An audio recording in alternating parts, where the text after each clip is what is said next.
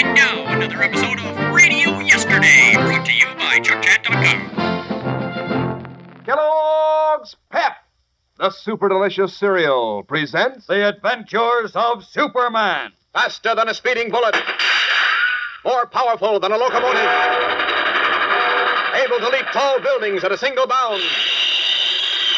Look, up in the sky. It's a bird. It's a plane. It's Superman. Claiming that he could transform a human being into an atomic monster who would be able to control the world, a brilliant but unscrupulous Nazi scientist known as Der Teufel injected a solution of kryptonite into the veins of a young German named Heinrich Milch.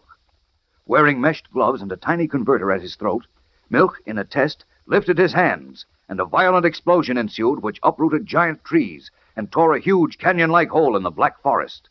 Telling the awed youth that his first task was to conquer Superman, Teufel ordered him to go to America, where he had been educated, and under the name of Henry Miller, secure a position on the Metropolis Daily Planet, which was said to have contact with Superman. Meanwhile, having been unable to find Teufel in Germany, Superman has returned to Metropolis, and as we continue now, he is entering the laboratory of Dr. James Millison, a famous American scientist. Listen. Clark Kent said you wanted to see me, Doctor. Yes, Superman. Come in and sit down.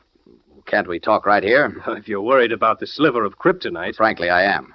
As you know, I can't come within 10 feet of it without losing my strength. Well, you're quite safe in this laboratory. The sliver was destroyed. Come to my desk. Destroyed? Yes, in a final effort to discover the cause for its strange effect on you, I placed it in the cyclotron and bombarded it with atoms. Here we are. Sit down. Thank you. Well, don't keep me in suspense, Doctor. Were you able to find a defense for me against the kryptonite? I'm sorry to say I wasn't. Oh. I did my best, believe me. Yes, I'm sure you did. I tried everything, every method known to science, and all the knowledge of electronics developed during the war. I even called in 3 of my colleagues, the leaders in the fields of chemistry and biology and atomics. They couldn't help either? No. You see, your problem is most unique. It's without precedent. You can withstand the most intense power known to man, and yet you're vulnerable to the kryptonite in its stable state. That is, before its atomic structure is disturbed. Yes, why is that? That's the crux of the problem, which we can't discover.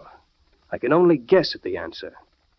You were born on Krypton, where the radioactivity of the planet's elements gave you your amazing powers. Yes? But here in the atmosphere of Earth, the chemical structure of your body must react in the opposite way to the fragment of kryptonite and make you weak. I can't tell you why that chemical change takes place. Well, can't you find out? I mean, perhaps some element or vitamin in my system breaks down.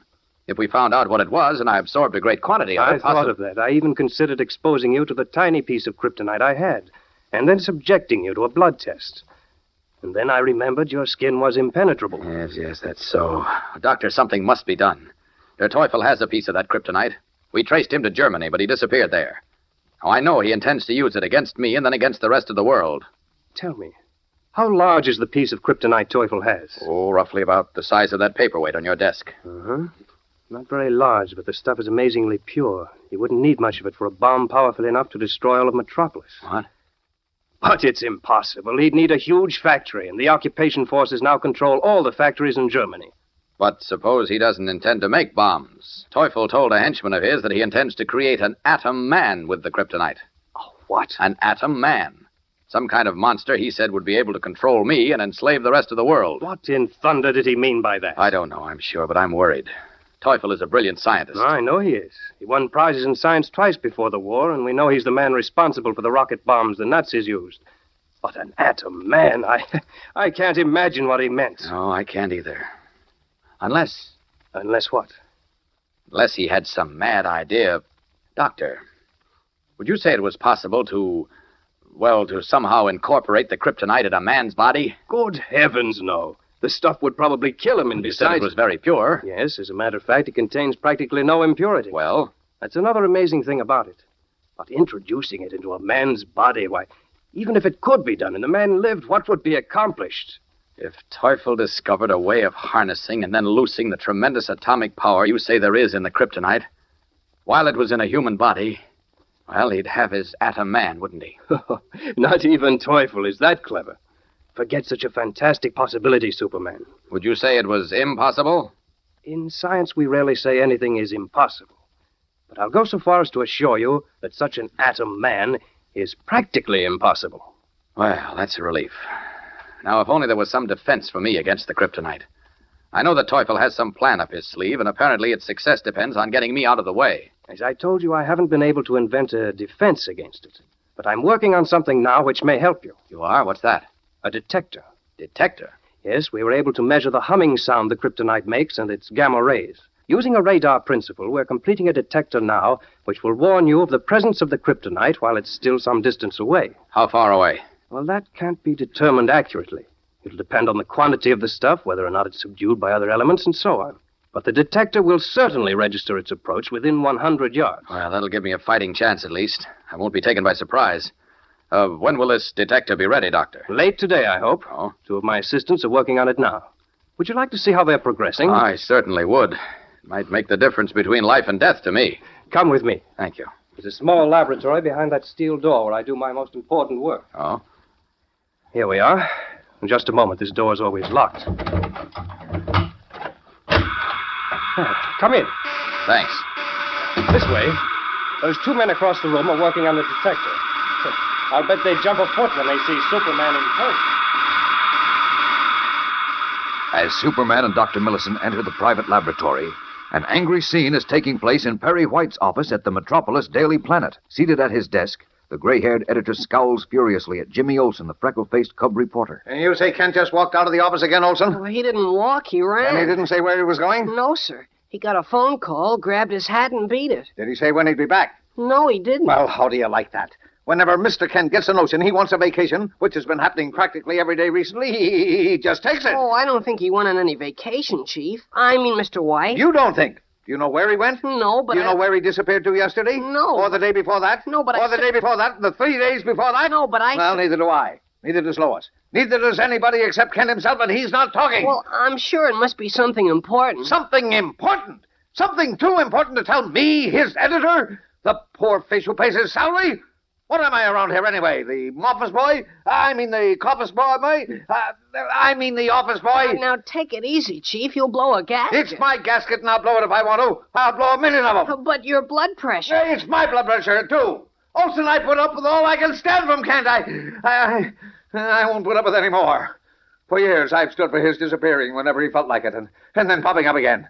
But this is too much. This is the last straw. But, Mr. White... Ever since that piece of kryptonite was stolen from the museum a couple of weeks ago, Kent's hardly been in the office at all. Oh, but that's what it is. Mr. Kent must be trying to find the kryptonite. He said Superman was in great danger from it. Superman in danger? Well, of all the poppycock. If that's what Kent's wasting the Daily Planet's good money on, it's time he learned a lesson. Yes, sir, he needs a lesson, and I'm going to teach it to him. Well, what do you mean? Oh, what's that? Oh, the intercom. Well, what is it, Miss Blackback? There's a Mr. Henry Miller to see you, Mr. White. Who? Mr. Henry Miller. Henry Miller. Henry Miller? Oh, who's he? Henry Miller. Is this the young Nazi in whose blood runs the dread kryptonite? We'll return in a moment for the exciting climax to today's episode. But right now, here's a word from your announcer. You know, gang, it's not often you can get such swell prizes without sending in any money, not even a box stop. I'm talking about those brand new comic buttons that now come in packages of Kellogg's Pep. They're so easy to get, easy to look at, too. Bright comic strip colors, sparkling white background, sturdy metal buttons you'll get a kick out of wearing on your jacket or dress or cap. And what a kick you'll get out of collecting all 18 different buttons, trading duplicates with your friends, and comparing notes on how many you've collected so far. You know, these are real, true-to-life pictures of your favorite comic strip friends, like Moon Mullins and K.O. and Smilin' Jack and Superman, of course. 18 of them in all, each one just about the best-looking thing you can imagine. So how about getting busy on your collection? Today, ask Mom to get you a good supply of that super delicious whole wheat flake cereal, Kellogg's Pep. That's the only way you can get these new comic buttons, you know. You can't buy them anywhere. You don't send in any money, not even a box stop. You just look inside the Pep package and see which prize you find. A nifty, colorful comic button or a military insignia or warplane button. It's a prize for you from P.E.P. Pep, made by Kellogg's of Battle Creek. Now, back to the adventures of Superman. In his office with Jimmy Olsen, Editor Perry White has just been informed by his secretary on the interoffice phone that a Mr. Henry Miller wishes to see him. Henry Miller? Oh, who's he, Miss Backrack? Oh, he's young and terribly good-looking, Mr. Good-looking? White. Who asked you if he's good-looking? Oh, boy. Who is he, and what does he want? Well, I'm sorry, Mr. White. He's looking for a position. Well, why bother me about it? Send him to Kinsey, the office manager. Oh, but he's looking for a reporter's position, and you always interview reporters yourself. Well, I'm not interviewing any today. I've got enough reporters. Too many, as a matter of fact, for my peace of mind. Send him away. Wait a minute. Did you say he was a reporter? Yes, sir. Will you see him? Will I? You bet I will. And if he's any kind of a reporter, I'll... Oh, send him in, Miss Backrack. Send him right in. Yes, sir. Oh, son, this is rich. Oh, what is? This. It works out perfectly. I said I was going to teach Kent a lesson, didn't I? Huh? Well, sure, but I don't get it. Oh, you will, and so will Kent. He thinks that... Now, come in. Oh, come in, Miller. Come in. Glad to see you. Why, you may be just the man I'm looking for. Cordially, Perry White invites the slim, blond young man into his office, unaware that he is facing the most dangerous man who ever lived. For this is Henry Miller, the German atomic monster created by Der Teufel to conquer Superman, and he is about to be hired as a reporter for the Daily Planet. What will happen? Don't miss tomorrow's thrill-packed episode when Superman meets what may be his master. Tune in, same time, same station, and listen to The Adventures of Superman. Faster than a speeding bullet. More powerful than a locomotive. Able to leap tall buildings at a single bound. Look, up in the sky. It's a bird. It's a plane. It's Superman. Fellows and girls, be sure to follow the adventures of Superman, brought to you every day, Monday through Friday, same time, same station, by the grand old Kellogg Company of Battle Creek. And for other thrilling adventures of Superman, see your local newspaper. Superman is also a copyrighted feature appearing in Superman DC Publications.